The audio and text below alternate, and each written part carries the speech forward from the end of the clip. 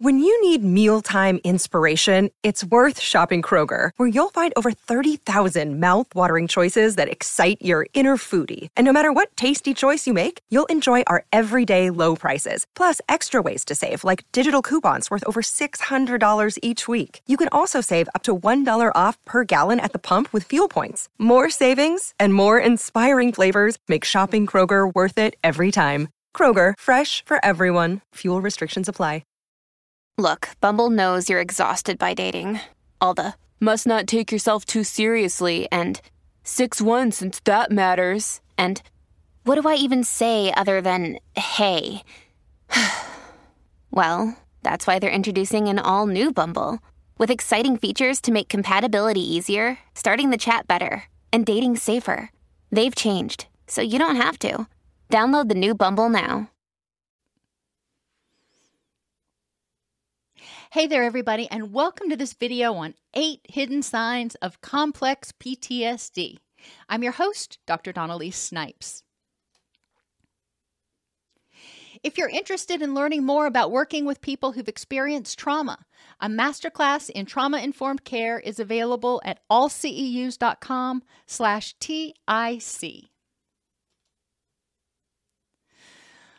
For those of you who are unaware, let's talk about what complex PTSD is. Complex PTSD is a traumatic injury that occurs when a person is repeatedly or continuously exposed to an extremely overwhelming or threatening situation for which they believe there is no hope of escape. Now, there are a couple important points there. I said it's a traumatic injury. People can endure a lot of trauma and not develop complex PTSD under the right circumstances. If they have resources, if they have support, if they did not have pre-existing mental health issues, for example. However, a lot of people, especially those who are exposed to ongoing trauma, don't have the necessary support and resources. So it does end up causing traumatic injury, which is complex post-traumatic stress disorder. Complex post-traumatic stress disorder is often misdiagnosed as borderline personality disorder, ADHD, or anxiety. In people with CPTSD, there may be a loss of a sense of self, especially if there was a trauma bond.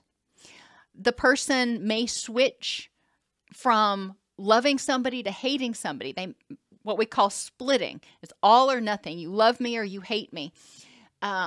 Like that. And that is a protective mechanism that they developed. The person with CPTSD, like the person with BPD, also experiences extreme emotional dysregulation. Their stress response, their HBA axis, has been activated for so long. It's actually undergone structural changes, neurological changes in the brain, and they go from being flat, where they just don't have a whole lot of energy to feel much of anything, to frantic or furious like that. So instead of having a wave of emotions that happens, like most of us get when we go from being, okay, content, whatever, to anxious, where it's a wave, they go from being flat, almost a dry beach, to a tsunami. And that tsunami of stress neurochemicals causes them to become frantic or furious. So it's important to recognize that CPTSD and BPD, borderline personality symptoms, almost completely overlap. ADHD, it's very common for people who've experienced trauma to be agitated, to be fidgety, to have difficulty sitting still, to be hypervigilant, and to have difficulty concentrating, which means they also have difficulty paying attention to details, following through with tasks. A lot of the symptoms of ADHD can be seen in people with PTSD or CPTSD. Same thing with anxiety. So it's really important to trace back and examine the roots of the problem to identify whether trauma is potentially an underlying cause for the symptoms. Treatment for CPTSD focuses on helping the person feel safe and empowered, process the traumas, and evaluate their current schema, that is, their current belief systems about themselves, other people, and the world. So what are the 8 hidden signs? And I'm sure there's more hidden signs, but some of the more common ones. If you expect the worst from people, you may have complex post-traumatic stress. People who are regularly exposed to a traumatic situation in which there is little or no hope of escape, it's hard to trust other people are going to have your back if you've been enduring that or if you've witnessed that. If you have difficulty feeling happy because you're constantly waiting for the other shoe to drop, that may be a sign of CPTSD. Remember, CPTSD is traumatic events or threatening events repeatedly occurring or constantly occurring. So for the person who's experienced it, they may have had periods where they were not experiencing the trauma, but they knew it was too good to last and bad stuff was going to happen again pretty soon. And as they grow up, even if they're not in that same exact situation, they may just habitually expect bad things to happen. If you rapidly jump between being depressed, irritable, and anxious, it might be a sign of CPTSD. Depressed or flat, when you just don't have the energy to care, you don't have the energy to be happy, you don't have the energy to get real angry either. That's when the body's going, I'm out of gas. Irritable is another word for angry, and people may, when they feel vulnerable, when they feel threatened, may become irritable as a way to fight off a potential threat. And anxious is the flee. It's the fear side of the threat response. So people may be fearful that that other shoe's going to drop, fearful of other people. When they're fearful, it may make them more irritable. They may feel like they've always got to be poised to defend themselves. But at a certain point, they can only do that for so long. They can only remain on guard for so long before they go into a period where they're feeling depressed and exhausted.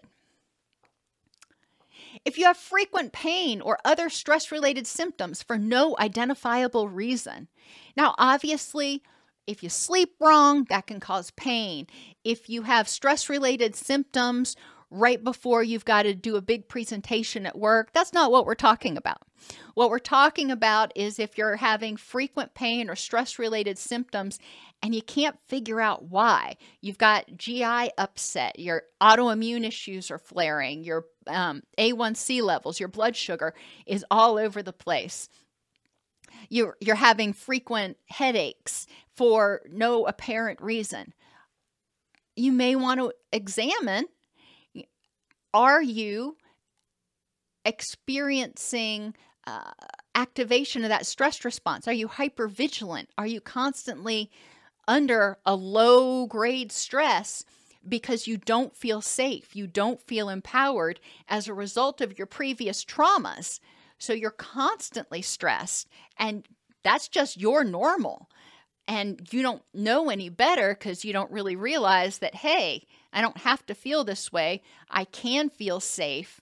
I've never felt that way because of my past traumas.